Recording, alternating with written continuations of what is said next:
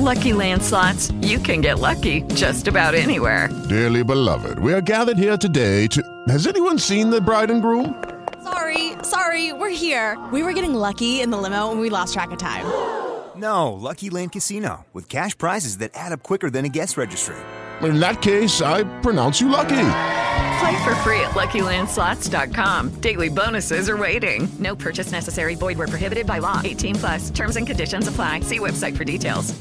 This is Money Matters on WBZ. I'm Jeff Brown. Certified financial planner Dee Lee is walking us through the tax filing process this week because tax season's now underway. Right. And I want to talk about capital gains today and capital losses and dividends. Now, a capital gain is the money you make if there was a profit when you sell an asset.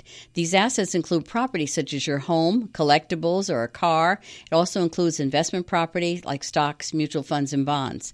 Now, the profit on investments that you'll hold for less than a year and then sell are considered short-term capital gains, and the profit's going to be taxed as ordinary income. Investments that you hold longer than 1 year are taxed at a lower rate, a long-term capital gains rate.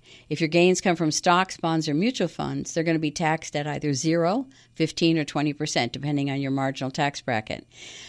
And if you sell your collectibles, such as coins, oriental rugs, your antique cars, and you make a profit, your capital gains tax rate could be as high as 28%. Wow. So people don't realize if you sell these things, you are liable for a tax.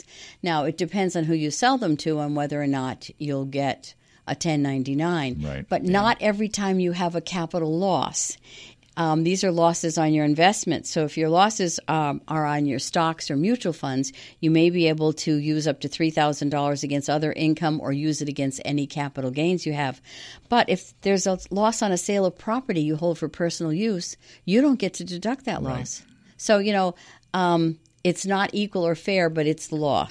Right. And dividends, they follow the same route. Corporations share their profit with their shareholders, and if you get a dividend, you may be taxed at 15%, which is what most people are taxed at. Everything you need to know on our website, WBZ1030.com, and more tomorrow with Dee, WBZ News Radio 1030.